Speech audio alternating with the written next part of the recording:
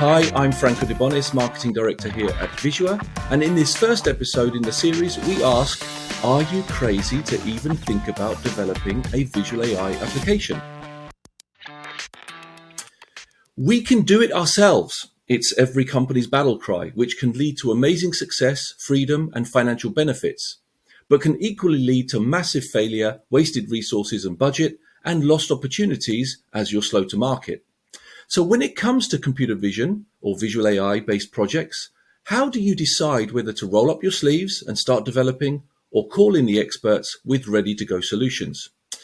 Let's find out as I'm joined by Luca Boschin, CEO and co-founder of VISUA, Declan, McGonigle, VP of Sales and Marketing at VISUA, and we're really delighted to be joined by Gianpaolo Valero, Data and AI Specialist at Microsoft. Welcome each of you.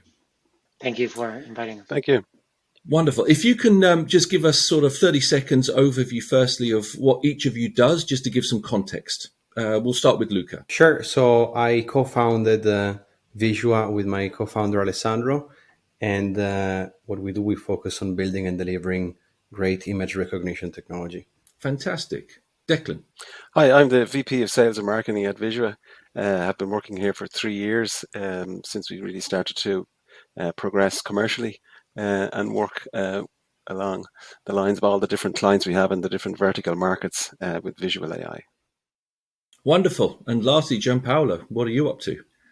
Well, thank you for the inviting, and lovely to be joined with all of you from VISUA. So my role at Microsoft is I work with customers, a set of customers, to help them develop their projects from data, from SQL stuff to cognitive services, visual AI, spelling checks, all of those AI cognitive services that Microsoft offers. Excellent. So each of you have really direct experience dealing with customers and projects. So I'm really looking forward to this discussion. So let's get started. I guess the first question really, and I'll start with you, Luca. The first question is, why are we even having this conversation? What is it about visual AI that makes it different in each of your opinions to any other typical project that a company might just begin and start working on? Sure. Well, AI is complex by itself. It's a new doctrine in general, but even more complex is visual AI. So in a way, it is a challenge of a higher level of magnitude. And the reason for the complexity specifically with visual AI lays in the fact that it's an extremely unstructured challenge to solve. So if you compare visual AI with other forms of AI, say, for example, NLP, natural language processing, what happens with visual AI is that a concept like a dog, for example, is going to look extremely different in each single image where a dog is present. So it's extremely unstructured.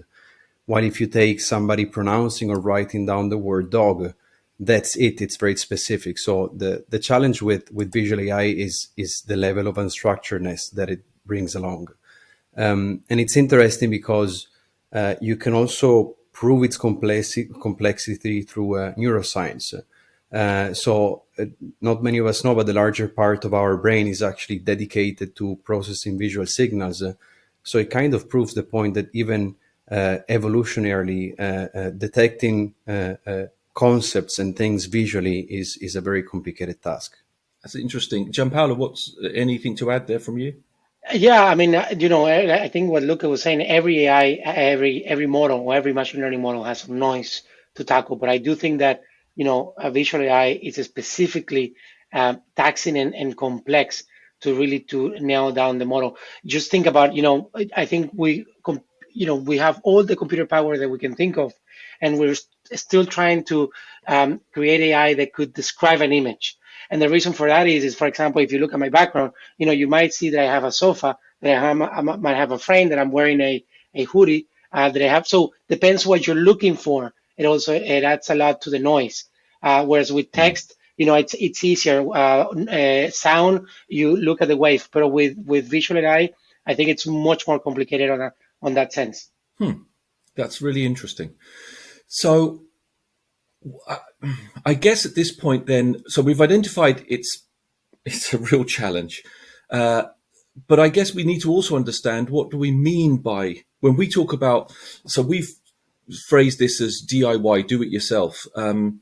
What do we mean by that in this context? And what is the alternative? So, I mean, Gianpaolo, obviously you from a Microsoft point of view, what does that mean to you? Well, I mean, I think, I'm blessed to be in the position that I am, because I do believe we're going to make amazing things in the next couple of years in terms of AI and specifically visual AI. From a Microsoft point of view, our job as a company, and that's actually in our mission statement, we try to, make everybody achieve more with every tool that we make. So we try to, our main goal, and especially in this one is visual AI, is to create democratization of visual AI tools. Okay, and we do it at 3 levels. Okay, so we do it for non-technical people. So we try to create tools that even people that would see like a PowerPoint type of software where you can drag and drop and do stuff, and that would create AI models in the background. We also then have Lego block style, and we have complete DIY, where we just give you the computing power and you create all of your models. So we do try to, we do try to create all of these tools that everybody can do their own AI. But what I found in practice is that's never the case. So you do facilitate the use of technology, but I've had the opportunity to work with more than 200 accounts or different companies, and there's a specific pattern where each and individual company that has been joined with experts in the area, their projects have been successful. Otherwise, it's quite difficult. That's really interesting.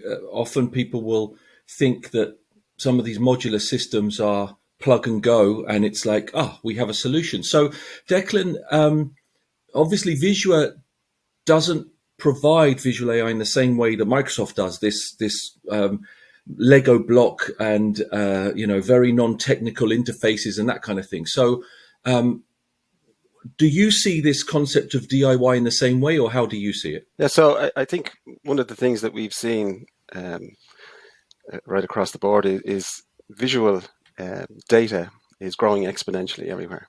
And so is AI. And AI is a very kind of large, complex field. So there's a specific challenge and a unique challenge around identifying objects and getting information and data from all this visual data around us. So in some instances, companies have been successful in being able to take down kind of open source libraries, been able to address small projects using AI, whether it be voice, whether it be text, whether it be visual, etc. And in some instances, these have been successful, and successful maybe at POC stage. But we've also found a lot of our clients, even if they have technology, even if they have engineers, etc., who have some experience in it, once it goes past a certain size or past a certain level of complexity, it can often fail, and it can often be a lot more costly than if you identify specific experts in the field who can often deliver something for you much quicker. So it's something that people have to be aware of, is that every element of AI isn't the same. The challenges for every area aren't the same, and as we develop within it, there are experts beginning to appear for all the different various areas of it, and it's important to keep an eye out on who those are and why those people are being successful. Okay. Yeah, and I would only add that there, if you allow me. It's like, Sure. because I think we're sometimes, like, for example, we have 2 tools at Microsoft that are very non-technical. So one, it's a machine learning studio, which basically anybody can log in, and it's a web browser experience where you drag and drop models, and you create your own machine learning models. And that's not a specific on visual AI, but machine learning overall. And then we have another tool which is based on computer vision, where you can create your own models to identify images. So, for example, the demo that I do on this is that you create bikes, and then you have mountain bikes or city bikes, right? And we can tell the differences between a bike and a car, but unless you train the model, it's hard to then differentiate a mountain bike and a city bike, right? So you basically put all the pictures, and then you've trained the model without any tech or any programming behind to identify now a subdivision of bikes. So I think Microsoft, or in our case, we're happily guilty to have made things easy, so people can actually think they're quite achievable, because they are. But the problem is we're we're giving away the Ferrari as free as we can, okay, and as easy as we can, but it's still a Ferrari, okay. And if I drive a Ferrari, I'll, luckily I won't crash it, but it won't go as fast as if Michael Schumacher would be driving it. And I think that's where the question arises: is who's driving the Ferrari? That's really interesting. So the takeaway that I've got from this is, DIY is really about getting to a point where perhaps you've proven the concept and you've then understood your project a lot better. And at that point, there's a different decision to be made. It might not be, for example, delivering the whole thing start to finish at scale and whatever. So that's a really nice segue into the next question that I have. Basically, I'm just going to open this to the floor, so whoever wants to jump in. So when should companies consider, I mean, I would imagine there are scenarios where, Gianpaolo, for example, there are scenarios where someone could use the lowest level, entry level solution from Microsoft and just create something which is usable for them. And then there are going to be times when even your top level, as you said, without expert assistance, they're going to get nowhere. So I guess the question is when to DIY and when not to DIY. So who wants to jump in? Well, I can give a kind of an overview of what I've seen sometimes in the market. So there's been times where we've had people, in conversations or maybe in inbound chats where, people have come along with us with a specific issue. And after we've kind of gone through it with them and identified what their issue was, sometimes the project is so small that you'd kind of nearly even say, so why would you use AI to do this? It's something that's so kind of small and minimal in the bigger scheme of things. It doesn't make sense to do it, because in some instances people are kind of very fixated on saying AI must solve everything. So it has its place.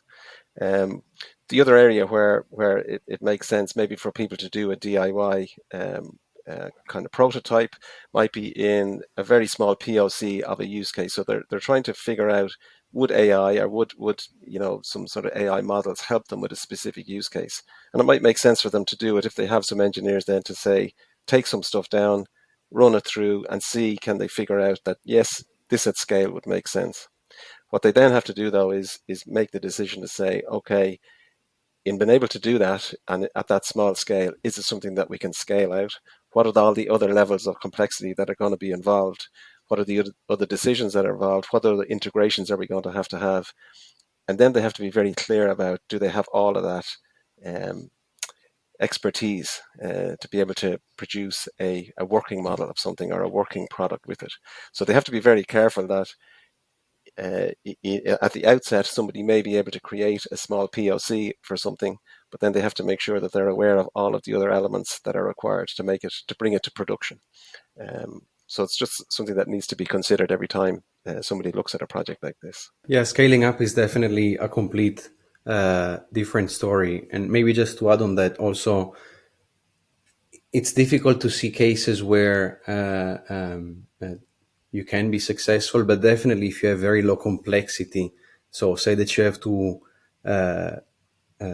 understand only one concept in extremely repeatable data, then perhaps you can manage to build something yourself and in a way even make it scale. But it's very rare the case where it's just one very specific model you need to identify in extremely repeatable data. So and especially in the context of computer vision, visual AI, as we were saying previously, a concept can look so different in each single image that there you go, you arise with the complexity of scaling it up, as Declan was saying. I think that's to Gianpaolo's point about the bicycles. If you're just looking for bicycles, then that's one thing. If you're looking for mountain bikes versus city bikes versus kids bikes versus whatever, that's a whole different level of complexity. Are we talking about that kind of difference?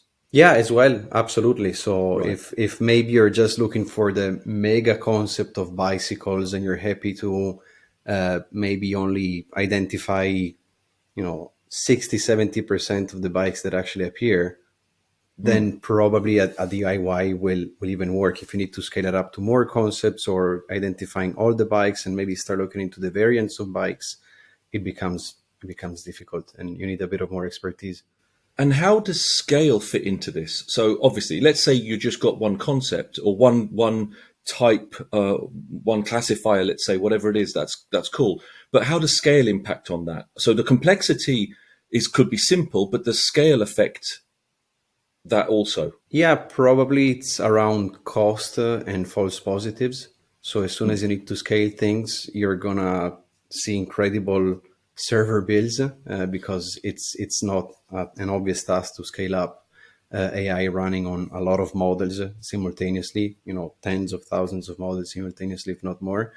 And again, the problem of the false positive. So if you're looking just for one model and once in a while you get a mistake, that's fine. If now there's multiple models, multiple variations, the number of wrong answers starts increasing at an incredible magnitude, and the data is basically garbage and you can't use it. And obviously then it depends on the sensitivity to those false positives, negatives, whatever it may be. Anything to add, Gianpaolo, at this point? I think what I'm hearing from you guys, I think you've put in, I think very rightly so, kind of a quadrant of, different, technically, when you're performing a visual AI, when to do it and when not to do it. I would add another, maybe another angle to that kind of quadrant, because I would also argue that it's not only about the technical point of view, whether you're able or capable to doing the visual AI, DIY visual AI. It's also about the business. So, I try to challenge companies, okay? Like if your core strategy revolves around that visual AI and your business model is built on top of what you're going to build on the visual AI, then obviously you're going to want to make the invest to create a team and to build a team to be able to tackle the visual AI problem that you're trying to solve. Okay, but if you're a retail company, or if you are a engineering company, even an engineering company, or if you are an energy company, whatever company you are, and you're just creating or adding on top of your business model, I would argue whether you really need to DIY on visual AI. Okay, and why not the same way you do it with other areas, finance and other stuff. And so sometimes you bring other people that are expert. Why not talk to expert on building or adding that visual AI business model, and then get that help. So I think I would also add not only the technical point of view, but also the business conversations on top of that to make that decision. Okay, so let's get a takeaway from this, and then we'll move on to the next section that I wanted to cover. So we've identified, you could all argue, a quadrant between, top left is low complexity, high scale. We've got high complexity, high scale, and then the opposites: low complexity, low scale, high complexity, low scale. And depending on the complexity and the scale, like if we went to the extreme, with the highest complexity and the highest scale, what I'm hearing from you guys, don't even try. Go get the expert opinion. Go get the expert help, whether that be expert solutions, expert, brain power, whatever it is to implement that. Perhaps to Declan's point, if it's low complexity, low scale, you almost need to think about, do I need to make this visual AI, or is it such low scale and so simple that I can put humans to task on this at a reasonable cost? So that's in. And then to your point, Gianpaolo, we have think about the business need and how reliant we're going to be on this technology. And wherever you are in the quadrant, if we're super reliant on it, we need to go and get help. Have I summarized that accurately? Yeah, but I think there's another point, and I don't know if we have time, but then you have the security and privacy piece with the visual AI, which is a whole, set of topic about it. But yeah, I think you've summarized it accurately. Okay, so let's spend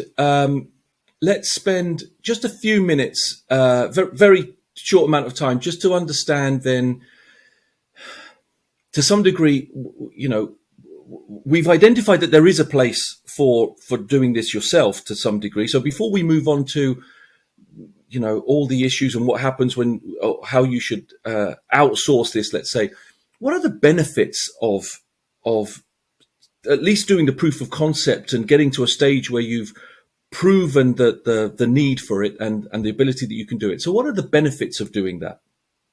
Luca, Declan, I mean, maybe one of you wants to step in here. The benefits can often be, like anything at the beginning of a project.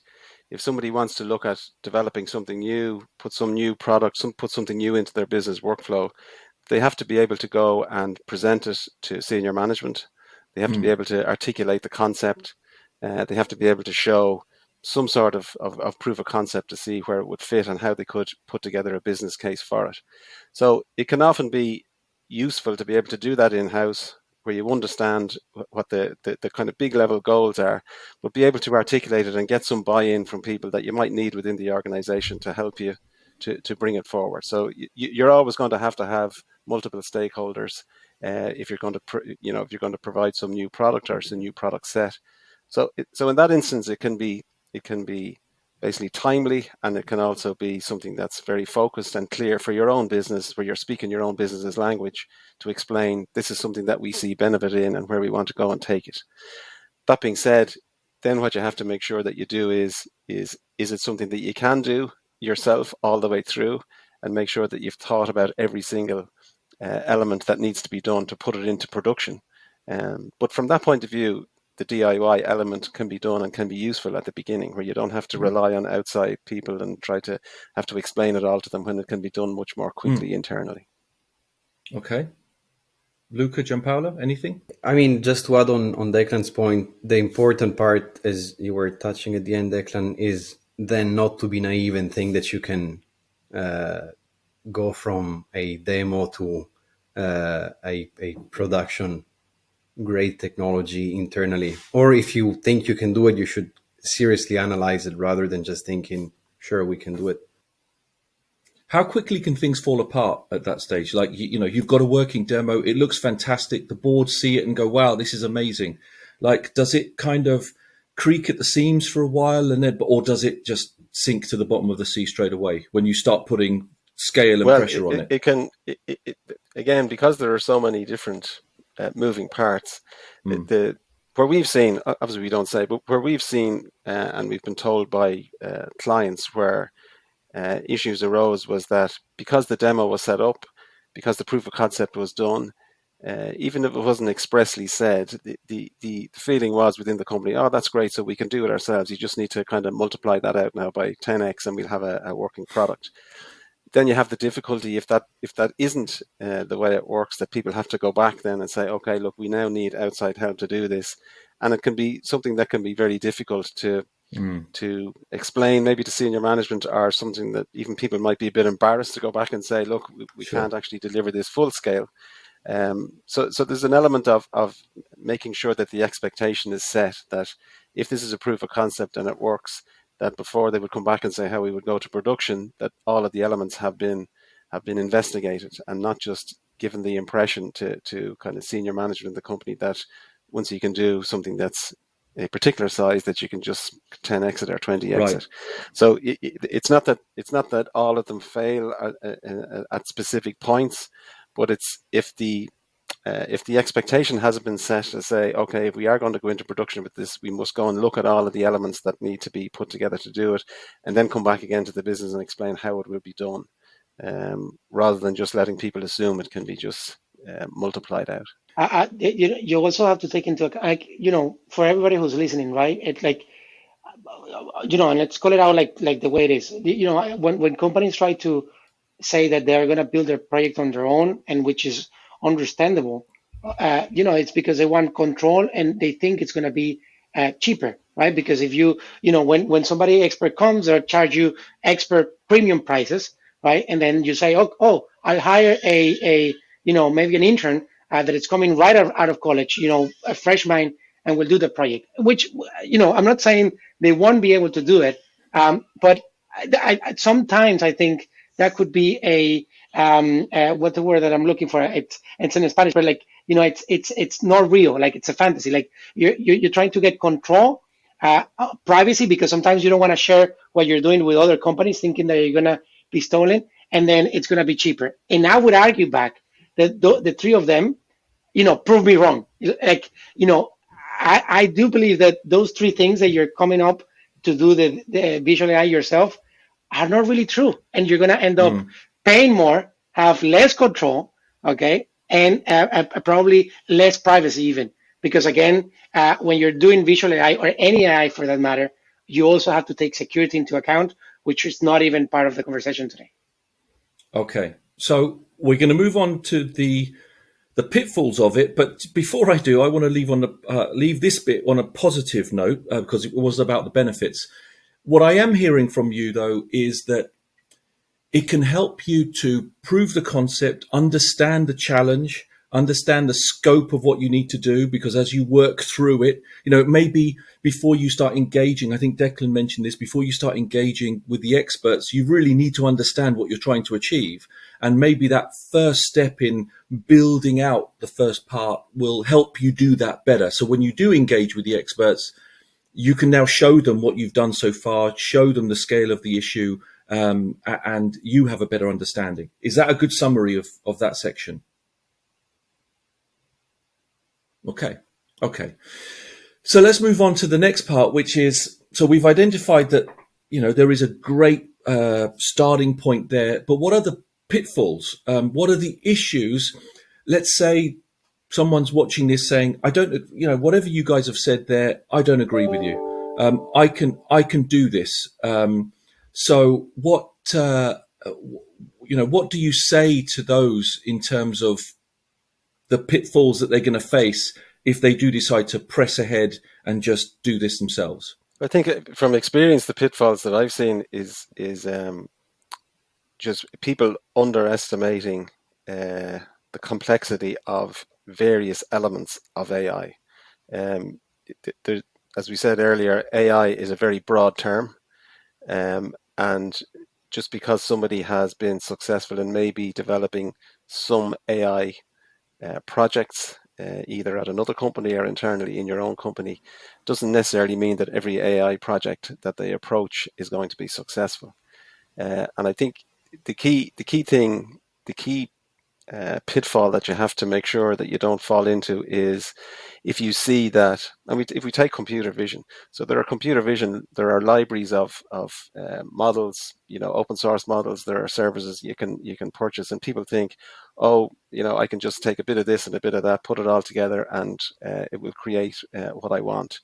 And like everything, the complexity and the devil is always in the detail. So it's very important that people understand the clear complexity of any specific project that they want to address, and that they can figure out are all of the resources that they're using going to match and address all of those concerns. Because if they go down a route and they get too far down it and then realize that they're missing certain elements, it's very difficult to come back up again and start again. So it's that initial element of just making sure, AI is all quite new, and it's very difficult to just decide to get something off the shelf or something from an open source library, where because you may have had some experience or bits of experience in some elements of it, that you're necessarily going to be successful in it. It has to be something very, very seriously considered. And Luca, have you got any sort of specific considerations if someone's, that they need to take into account or plan for? I mean, the main thing is that if you get it wrong, it's going to cost you a lot more, perhaps. That's a big challenge. And it's going to cost you in terms of dollars, human resources, time wasted. So to me, it's mostly a thing of being efficient. It's like, if you get sick, if you have mild things, you can take care of them yourselves. As soon as you have something more serious to look at, you need to get a doctor in the room to make sure that he gets the right diagnosis straight away, so you can move on with your thing. So losing the time, to me, it's perhaps the most troubling part for a company, where they may be losing market share opportunities as a result of trying to scramble something together. Or even an opportunity internally, right? Because and I've seen this with customers. For me, it's also a little bit even more painful to watch, because I talk to customers directly, and I am measured internally on how much our companies use our different tools. Okay, so the more they use a tool, the more I get a pat in the back, right? And sometimes when I talk to customers, it's challenging to see that, oh, they want to do it themselves, and you kind of already kind of see that one is going to fail. And then what it ends up happening is that the project completely falls apart because that person loses credibility. That's internally, you already lost the opportunity to even show to your bosses, board of directors, something that you maybe were really passionate about, and thought it was very easy. The word I'm looking for, how do you call when you're in the desert, and you see water, but there's no water there? A mirage, yeah. That's the one, right? So, okay.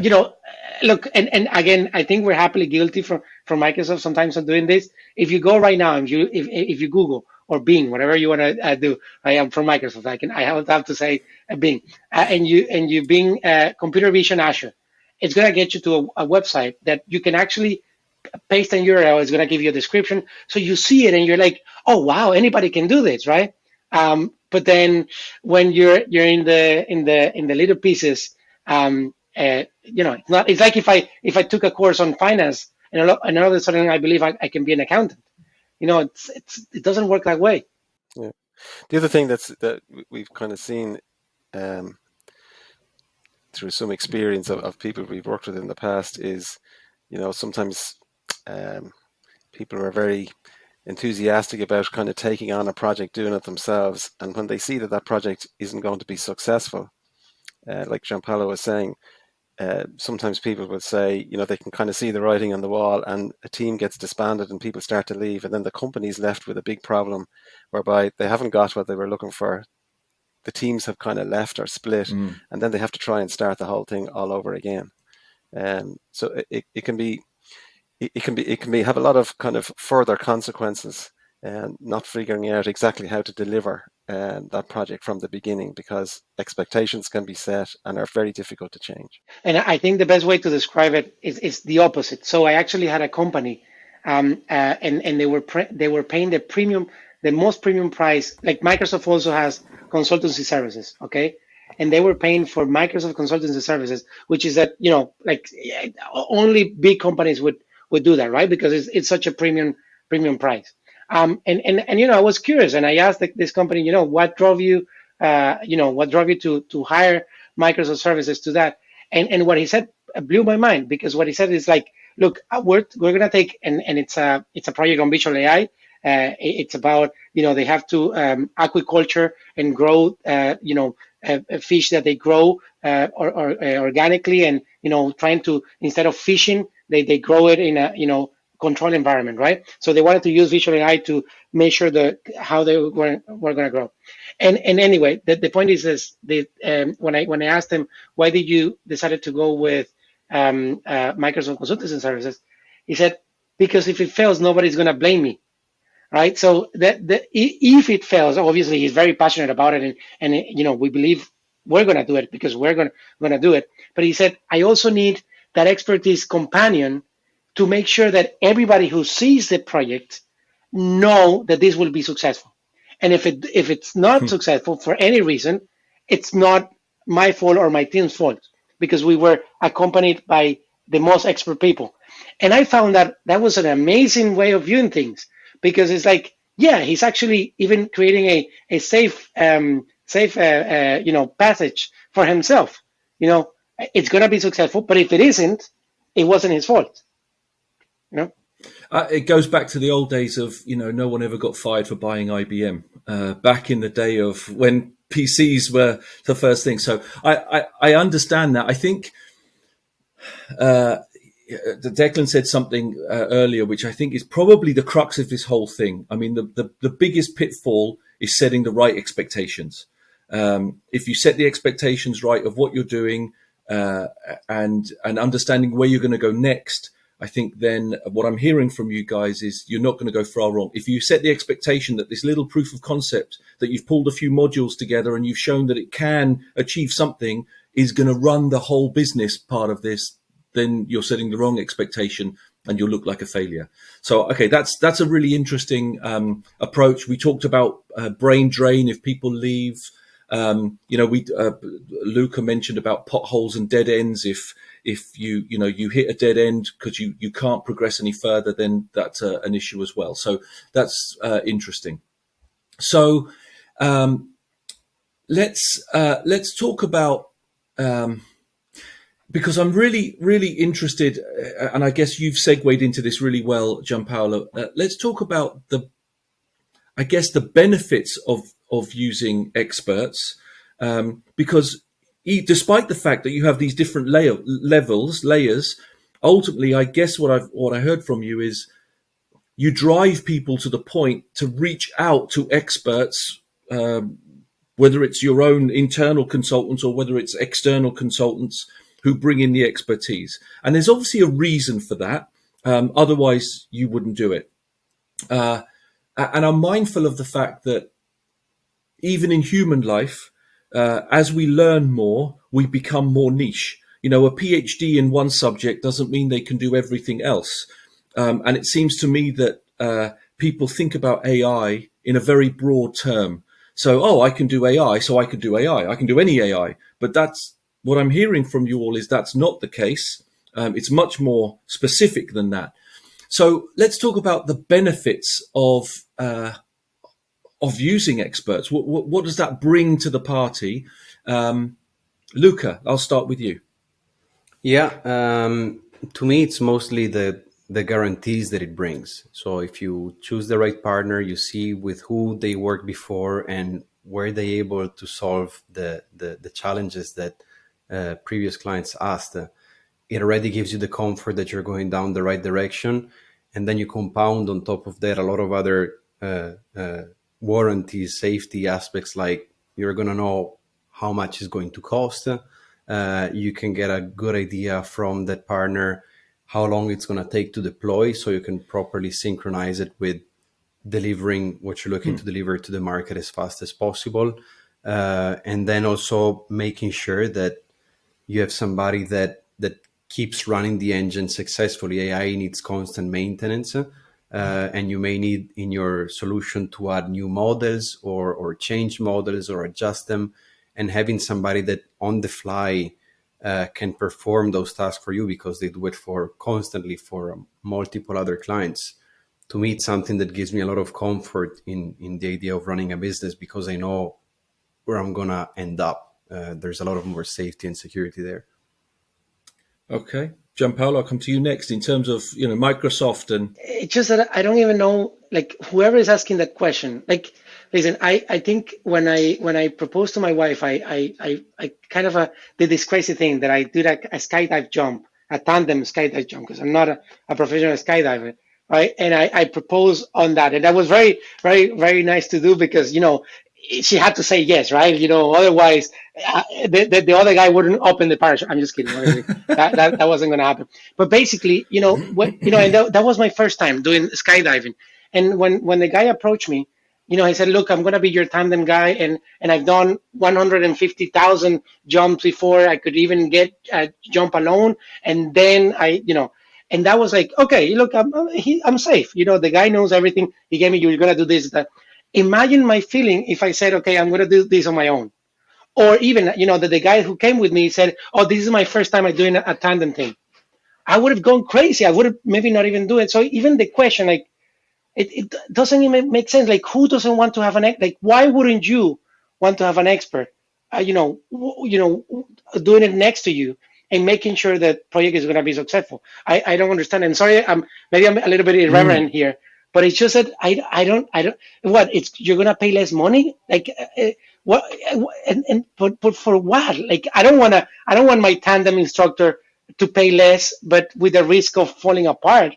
It's I don't know. Unless you're very sure that you're able to do it and you're 100% confident, I would still argue, have you done skydiving before? Because if you haven't, you're always gonna need somebody to teach you first. And if you keep in mind the medical bills after crashing after the skydive, it's still gonna cost you less anyhow. So that is if you even survive, right? Yeah. If you even have to have the medical bills, exactly. Yeah. I mean, Declan, you've spoken to numerous companies who are maybe at the beginning of projects. What are those discussions like in terms of why they reached out to VISUA and why they might reach out to experts? I suppose the examples I've had instances where we've spoken with people who have gone through the track of trying to do something themselves, creating a nice POC, then trying to expand it out and coming across all the pitfalls that we spoke. And I think the biggest thing they got from speaking with us was they could immediately see, and they could immediately see, because we were experts in our field, we could identify very quickly where the gaps were. We could give them real clarity about how we would solve them. But we were also able to, because we're expert and focused on what we're doing, we're also able to say, this is what we'll do, this is the time we'll do it in, this is when we'll deliver it, and this is what it will cost. And you could see the relief and just their kind of comfort in being able to say, okay, we have this problem, we now know how we're going to achieve it, and we can go back and explain to the leadership how we're going to address it. And because then they could feel that they could come over and back to us all the time if they came up to any other problem in this area, because this is our business and this is what we're focused on. You could see that they then became very comfortable with working with us. And because we were experts in that field, we were able to solve their problem, which is in effect what business is. It's about solving a set of problems every day. And they could say, okay, we can in effect outsource that problem now to somebody who knows what they're doing, and we know how much it's going to cost us, and we can keep moving and start developing our tools. So it's like somebody who's kind of come to a scenario where not through any fault of their own specifically, but they came to a roadblock where they couldn't see their way past a problem, came along with somebody who knew how to address it, and were then in effect able to outsource it to them. Very good. Very good. Are there any sort of final comments from you guys as we draw to a close on this generally? I think the only thing I would say to people is that there are lots of things to consider and lots of moving parts around AI.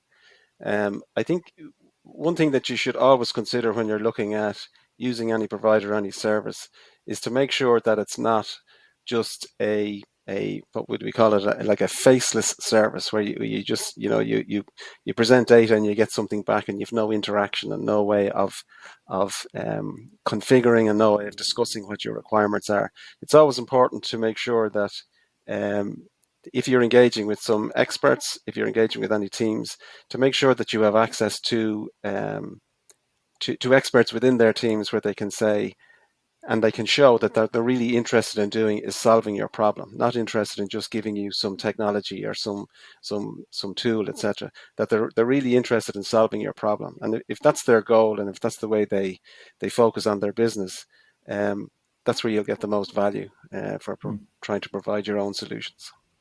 Okay. And given the complexity of AI, something I always like to keep in mind is also focus on the values of those providers of AI have, because AI is so complex. Perhaps you'd rather have somebody that is very transparent in the conversation. So if there is any challenge, you're going to be able to, it's going to come up straight away. You're going to be able to discuss it together and understand how to solve it. But also somebody that is, extremely passionate about what they're doing, because AI is something new, and those that are truly passionate about it will have an edge from those that are just doing it to do a business. Right.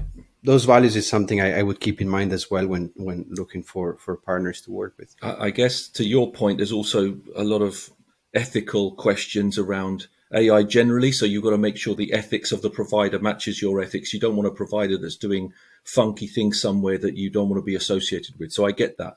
Any last comments from you, Gianpaolo? I think, maybe the conversation, it seemed like we're telling people, oh, don't do it, right? And yeah. Only do it if your parent is with you or something like that, right? And you're going to get burned. But actually, no, I think it's an easy two-step, because it's actually easy. And I think Declan put it very nicely. the tools, Microsoft tools and other providers tools, they allow you to build POCs very quickly. So you know you're not jumping in a ghost town or in a forest that you don't even know where to start. So at least that's given to you. Okay. And then once you've realized this is actually achievable, then make sure that you bring somebody along with you. Okay. To make sure that you land the project correctly. And that's the beauty of it, right? Before, sometimes you would tackle a project where you have no idea what to expect, or even the thought of having a pilot would be so dear that you're like, oh, this is such a high mountain to climb. Right now, you can pilot it, you can trial, okay, but make sure that's not a production environment. Very good, guys. Thank you so much. I think we can leave it there. I'll summarize as follows. What I've learned, hopefully everyone watching this and listening has learned too, is that there is a time and place for both DIY visual AI and for outsourcing. I guess it's all about understanding the position you're in, the size, scope, and complexity of the project, and when you need it, and if you have the budget to see it through. Having your own solution has many long-term benefits, but there are also many rabbit holes and pitfalls along the way. So if you're not able or prepared to see it through, you could summarize it as don't even start. So thank you, Declan, Luca, for your expertise, and obviously very special thank you to you, Gianpaolo, for lending us your time and valuable insights from a different provider's perspective. Look out for our next episode, where we'll be looking at phishing. That's the kind spelt with a PH. And how visual AI provides a really intriguing new approach to detecting the latest kind of graphical-based attack vectors used by bad actors. So see you next time. Thank you very much. And thank you guys again. Thanks for the invite. Thanks.